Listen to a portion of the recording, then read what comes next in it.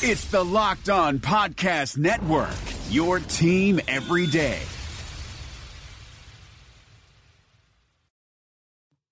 Today's show is sponsored by Talkspace, the online therapy company. For a fraction of the price of traditional therapy, you can pick an experienced, licensed therapist you relate to and feel comfortable with. Each and every therapist has at least a master's degree and has completed over 3,000 hours of supervised work. To match with your perfect therapist, go to Talkspace.com/boom. And to show your support for this podcast, use code BOOM to get $30 off your first month. That's BOOM. Talkspace.com/boom. BOOM. You are Locked On Packers, your daily podcast on the Green Bay Packers. Part of the Locked On Podcast Network. Your team every day. And you are Locked On Packers. Hello, this is Bill Huber, the publisher of PackerReport.com, part of the Scout.com network, which brings you some of the best NFL and college football coverage that you will find anywhere. Thank you as always for listening, and I truly appreciate that. And if you haven't done so already, please subscribe to this podcast via iTunes and the Android app. And you really should check out the Locked On Network too if you haven't done that. Locked On NFL, Locked On NFL Draft, and Locked On Fantasy. Some really great information there. And please check out my website, PackerReport.com. I've been going through each of the free agents, and I put up a commentary last night on why the Packers made the right decision by retaining Dom Capers. And we're going to get into that in today's podcast as well. In fact, let's just do it right now, right? First of all, I think here's the biggest news of the day. So Mike McCarthy basically says that he's going to keep Dom Capers. He didn't quite go that far, but he made it pretty clear that Capers is coming back. So I put out a poll on Twitter. It was more for entertainment purposes. In fact, that's how I prefaced the tweet. It was for entertainment purposes only. And I thought this is going to be overwhelmingly anti-Capers. I was wrong. So I think it just shows that the people on Twitter tend to be the very, very, very vocal minority at times. So with about 1,500 votes as I record this, 63% of fans were ticked off, and 37% were happy. I left no middle ground on purpose. You're either for him or against him, and most of you are against him. But it wasn't quite as bad as I thought. 63 to 37% in the ticked off camp. So what do you think? I'd be interested to get your take on that. You can email me at packwriter2002@yahoo.com or at PackReport on the old tweeter. Here's why I think, I'm going to go back and I'm going to rehash some of my epic rant from after the game against Atlanta. To win championships, you need to throw the ball at a pretty high level, and you need to stop the other team from throwing the ball at an extremely high level. This league is all about quarterbacks. And look at Denver last year. Now, Denver's going to be the extreme here, but Denver won the Super Bowl last year with Peyton Manning as its quarterback. Peyton Manning wasn't any good. My God, they went Brock Osweiler for a while, and they might have ridden Osweiler to the Super Bowl had Osweiler not gone in the tank. Manning was a non-factor, and yet they won the Super Bowl. Why? Because they had all-world pass defense. Now that defense is a once in a 10-year sort of thing. Maybe even longer. That was all-time great. But nonetheless, the teams that win championships are teams that stop the other team from throwing the football. And, as I mentioned in that podcast and as I wrote in my commentary last night, here's what the Packers would have had to do to win the Super Bowl. They would have had to beat the Giants with Eli Manning, a two-time champion. They had to beat Dallas with Dak Prescott, who was, I think, fourth in pass running because his running game is so good. So you have to play good pass defense against them because they don't allow you the opportunity to double-team guys and just sit back and play pass. Then he had to beat the MVP, Matt Ryan. And then he would have had to beat, four-time Super Bowl champion Tom Brady. You have to play pass defense in this league. You have to be able to do that. And how are you going to play pass defense with that group of cornerbacks? Again, I'm going to apologize here. I went over this the other day, but in case you didn't listen to that podcast, I'm going to hit on this again. It's not Dom Capers' fault that Sam Shields had a concussion and his season's over and his career might be over too. Not his fault. It's not his fault that Demarius Randall missed 6 games with groin surgery and was on an injury report with feet and shoulders and ankles, or as someone on Twitter joked, head, shoulders, knees, and toes. Not quite accurate, but funny enough for this conversation. And Quentin Rollins missed 3 games with a groin injury and played through it for a little while longer and wasn't the same guy either. So Sam Shields wasn't there. Demarius Randall had a I don't know about really good rookie year, but pretty darn good rookie year.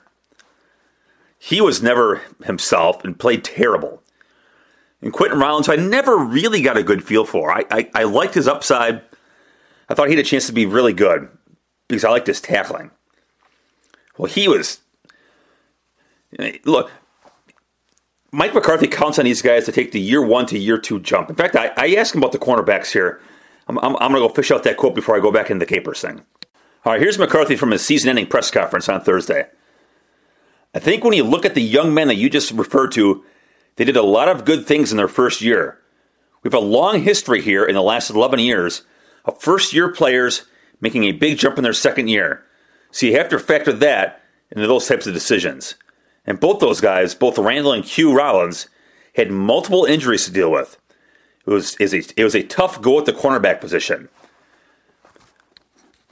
I thought Joe Witt, that's the cornerbacks coach, I thought Joe Witt did a tremendous job getting those guys ready. We just really never had any consistency as far as who we were playing with in multiple weeks. And that's to me what it boils down to. The cornerback play was terrible. Now, I've said this 100 times in this podcast now. Maybe Randall and Rollins will be next year's Davante Adams, where a guy who had a bad second year, and so many of you wanted Davante Adams benched last year, and you wanted him cut coming out of training camp. I got email after email after email, and mentioned on Twitter again and again and again and again and again that the Packers should keep Janice and Abbrederis. Easy for me to say. The Packers should keep Janice and Abbrederis and cut Davante Adams. How did that work out? Worked out pretty well. Adams got healthy and had a great year. And that's obviously the hope for the Packers, as Randall and Rollins will get healthy in the big jumps they're supposed to make in year 2, but then because of injuries, they'll make in year 3. With that said, I had a really good feeling Adams would be fine. I don't know that about corner. So I thought Randall had a pretty good year, but he faded late. And Rollins didn't really play enough snaps. He played a bunch later in the year after, I think Casey Hayward went down for a while. So he played enough snaps. He didn't play many snaps until late in the year. I thought he played pretty well, but there wasn't a full season sample size there with those guys, or with Rollins. But, back to Capers. How do you play pass defense if your corners stink? I don't know. You could have Vince Lombardi. You could have Bill Belichick, who will be hailed as the greatest coach ever during the next week and a half leading up to the Super Bowl. I don't think they could coax winning performances out of that group. And then, Capers has said this 1,000 times. The key to playing pass defense is having a good mix of pressure and coverage. Well, Clay Matthews missed 4 games early in the year, and then he had the shoulder injury. Nick Perry, who had 11 sacks and played well at the club anyway, played with one hand down the stretch and including the playoffs. Julius Peppers is 36 and just turned 37. That's their pass rush. And ultimately, at the end of the day, their sack total is pretty nice looking. They had 40. And their sack rate, I think, was top 10 in sacks per passing play. So at the end of the day, the pressure, the sack number is fine, but I think it just masks the coverage or the consistency of the pressure. I thought in a lot of respects it was all or nothing. They either got the sack or the quarterback had a month of Sundays. And look at the Atlanta game. Clay was given pressure or given credit for 3 quarterback hits in the game book. But otherwise, it was AWOL against Matt Ryan. So you give Matt Ryan all day to throw the ball against a bad secondary. And what in the hell do you think is going to happen? So, if you want to make the argument that the Packers should have gotten rid of Capers for a fresh voice and maybe some fresh ideas, I will listen to you on that. And if McCarthy would have cut ties with Capers on that, I would have been in agreement with that too. That'd have been fine. But to base it on performance, I think that's just wrong. Here, I'll give you two things here. Here's one. Here's one to back up it's the players. In 2015, the Carolina Panthers went to the Super Bowl. In terms of yards allowed per pass attempt, they allowed 5.77 and finished second in the NFL. So you go into this year, they don't have Josh Norman has signed with Washington. So you lose your top guy. And one of your other top guys from 2015 was Benny Benwickery. Benwickery started almost every game, broke his leg late in the year. So he comes back this year, plays terribly, and he gets cut. So you do you not have Josh Norman, but you've lost your nickel guy who was pretty good. In 2016, they go to 7.01 yards per attempt and ranked 22nd. So they fell 20 points or 20 places in the rankings and gave up about 1.25 yards more per passing attempt. Now, was Ron Rivera the Panthers coach? Was he really, really smart in 2015 and then he fell out of bed and got really stupid in 2016? Or did he lose a really good cornerback? And to me, that's what it boils down to. Players win football games. Players win football games. And the Packers don't have players at corner. Maybe they will have them at corner. But I don't care about 2015, what they did. And I don't care about 2017 for what they may do. For 2016, that's all that matters. Those guys, whether they were hurt or they just stink, the fact of the matter is their level of play stunk. And you can't win with bad cornerback play. Look at the Panthers. They went from a Super Bowl to out of the playoffs because they couldn't play pass defense without their top cornerback. I think it's as simple as that. And then from a lot of the blame Capers crowd, I got this one on Twitter a lot, but specifically it's not just this year; it's all the years. Look at their defense has been battled most of the time. And look at and one guy pointed to 2014 and 2015, the previous 2 years, where he didn't think Capers' defense was good. That's just wrong. I mean, everybody out there is entitled to their own opinion, but you're not entitled to your own facts. In 2014, the Packers finished 13th in points allowed. Okay, it's not great, but 13th in points allowed with Aaron Rodgers as your quarterback, that's pretty good. You're going to win a lot of games. And in fact, they did win a lot of games.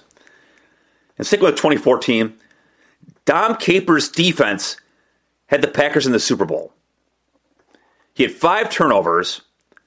Russell Wilson, even with the hot finish, had a passer rating of 44. Dom Capers' defense sent the Packers to the Super Bowl only for the Packers' offense and special teams to suck. All those turnovers, they had 4 turnovers in the first half and they had, 16 points?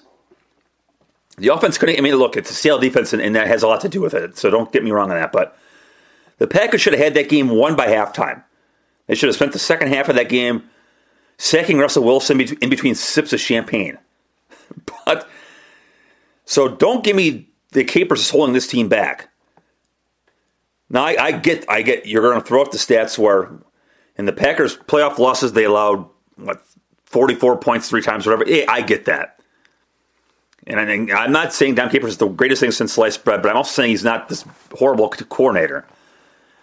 So anyway, in 2014 they finished, 13th in points? Well, and then 2015, then it was 12th. It was 12th one year and 13th the next. So they played good defense. And that 2014 defense got better and better as the year went on. So, again, you are entitled to your opinions on this. And I will listen to your opinions too, because I think really good arguments can be made on both sides of this. I really do. But you're not entitled to your own facts and saying this defense is always bad, because this defense has not always been bad. So, in my opinion, And I went over this in the Tuesday podcast where I went on like a 15-minute rant, and I got in this in a couple other podcasts, and I got in this over at Packer Report. This all falls on Ted Thompson. He let Casey Hayward go, and fine. If this is revisionist history, so be it. He let Casey Hayward go, and he led the NFL in interceptions. He was a good player, and they let him go, and he didn't get a whole bunch of money from the Chargers. My point here is he overvalued what he had. He let Hayward go with, I don't think, any effort at all to retain him, and then you lose Shields, and then you don't do anything. You just sit there with your guys, and you don't do anything. I mean, he made 2 moves. One was he promoted Herb Waters from the practice squad, a college wide receiver, which was laughable.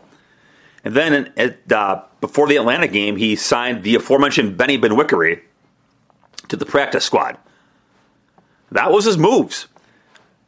I'm sorry, you're not going to go to a Super Bowl with that group of cornerbacks. Why not when you have to get through who they had to get through, including Matt Ryan in the championship game? So, to me, this is a Thompson problem, not a Capers problem, and apparently Mike McCarthy sees it the same way. And here's the answer to the question posed by Ryan Wood, but on all of our minds. And Ryan just bluntly asked, is Capers coming back? First off, McCarthy said, getting in a staff type of state. This is actually kind of a interesting answer, how he works his way into this. Here we go. First off, getting into staff types of changes, I'm not even into the evaluation process. I'll say overall, based on how far I am into that, I feel really good about the coaching job of our staff. I thought our staff did a really good job, excellent job. Just going back and looking at some things here with the interviews Monday, Tuesday, and Wednesday. He's talking about player interviews. We'll go through the process like we always do. The coaches will be off next week, and they'll come back the Monday after the Super Bowl. We'll have evaluations for each and every one, and then we have contracts to do and so forth. And here we go. Finally gets into it here. This is no time for drama. Dom Capers is an outstanding football coach. That doesn't change. He had a tough challenge in front of him this year. Once again, the coaching staff dealt with a lot. I think clearly a look at how this team was motivated, how they prepared, the things we were able to do, the adjustments that were made was all part of it. So a lot of good things came out of that. And then he announces that Tom Clements will be the, quote, the one change to our staff. So after praising Capers and mentioning that Tom Clements would be the one change, that signals that Capers is back. And speaking of Clements, what a remarkable turn. He called plays for most last year. McCarthy takes that duty away from him in December of last season. Basically, Clements was the guy without a role. He was in charge of third down, which damn good. Finished second. But he didn't call the plays. He's not the offensive coordinator. He's not a position coach. So Clements is, according to McCarthy, going to move into some other interests. The reality is, though, his contract expired and was not renewed. So that's the one change. But again, that's McCarthy and Capers. McCarthy is blaming the injuries on defense, both in terms of the corners and the pass rush, for what happened on defense, and for that, Dom Capers is off the hook, like it or not. And a couple of other real quick odds and ends here. We'll probably hit on some of this stuff more in depth down the road. I asked McCarthy if he saw this season as a success or failure. A really long answer here. And I'll have the whole thing up at Packer Report later today. I'm going to do a story on that. But basically said the goal, as always, is to win a Super Bowl. But he also doesn't see this year as a failure, too. In fact, he said, I would say our team clearly had a successful season. I mean, it's a great question, right? Which is why I asked it. Because I only ask great questions. Hashtag sarcasm. But it is an interesting question, right? If your goal is to win the championship, is anything less than a championship a failure? Or is that a really hard viewpoint when you're one of the final 4 teams in the league in calling that a failure? So I thought that was an interesting question to lead off with. Probably no right or wrong answer to it. He's asked about Eddie Lacy. He would like to have Eddie Lacy back. Obviously, that's not up to him. In fact, he still noted that Lacy's still getting over that ankle surgery. He confirmed what everybody in the world knows. Ty Montgomery is a running back and will be a running back. I think we all knew that. Clay Matthews, will he be inside? Good question by Ryan here, and I've thought about this. I think they might be better served with having Matthews an inside linebacker. McCarthy doesn't see it that way. He will continue to move around the defense, and he said that only the injuries to Matthews prevented more of Matthews not moving around. McCarthy was asked about Aaron Rodgers' post-game comment of the Packers need to go all in.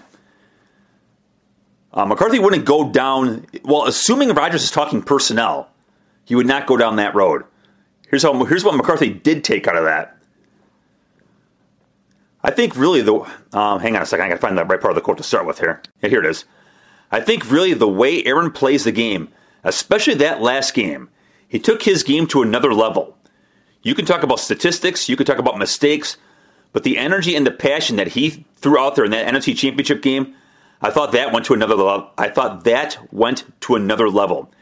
That's what I'm thinking about. We need that, and that is a great example of a great player elevating or trying to elevate his teammates. And one last quick one here on McCarthy. McCarthy was asked about Ted Thompson's future. And McCarthy said, Ted is back. And he had emphasis on the word back. Ted is back. I mean, I don't know where the heck some of these articles come from. I don't see any change in him. As far as his vision, I know when we have business conversations, which we haven't had in quite some time, there's a commitment to the contract that the organization has given him. And then he noted that Thompson was down at the Senior Bowl. So it appears Thompson is back. It appears Dom Capers is back. And McCarthy would like to have Eddie Lacy back. And that is the Cliff's Notes version of Mike McCarthy's season-ending press conference from Thursday. And with that, thank you for listening to this podcast. I truly appreciate it. I would not be here without you. Have a great day. And hey, have a great weekend, too. And enjoy the Pro Bowl. Talk to you on Monday. Is democracy in danger or decline? Condoleezza Rice, William Galston, and Carlos Gutierrez and others take on this question in the fall edition of The Catalyst, a journal of ideas from the Bush Institute. Surveys show Americans place less trust in institutions like the media and business. Others contend America has faced far more challenging periods and emerged strong. Leading policymakers, Bush Institute experts, and respected journalists take on this debate. Read about it at bushcenter.org/catalyst. Thanks for listening to the Locked On Podcast Network, but why stop now? Check out the daily Locked On Podcast Network for your favorite college team. Find it right now in your favorite podcast app, and be sure to subscribe or follow so you never miss an episode. The Locked On Podcast Network, your team every day.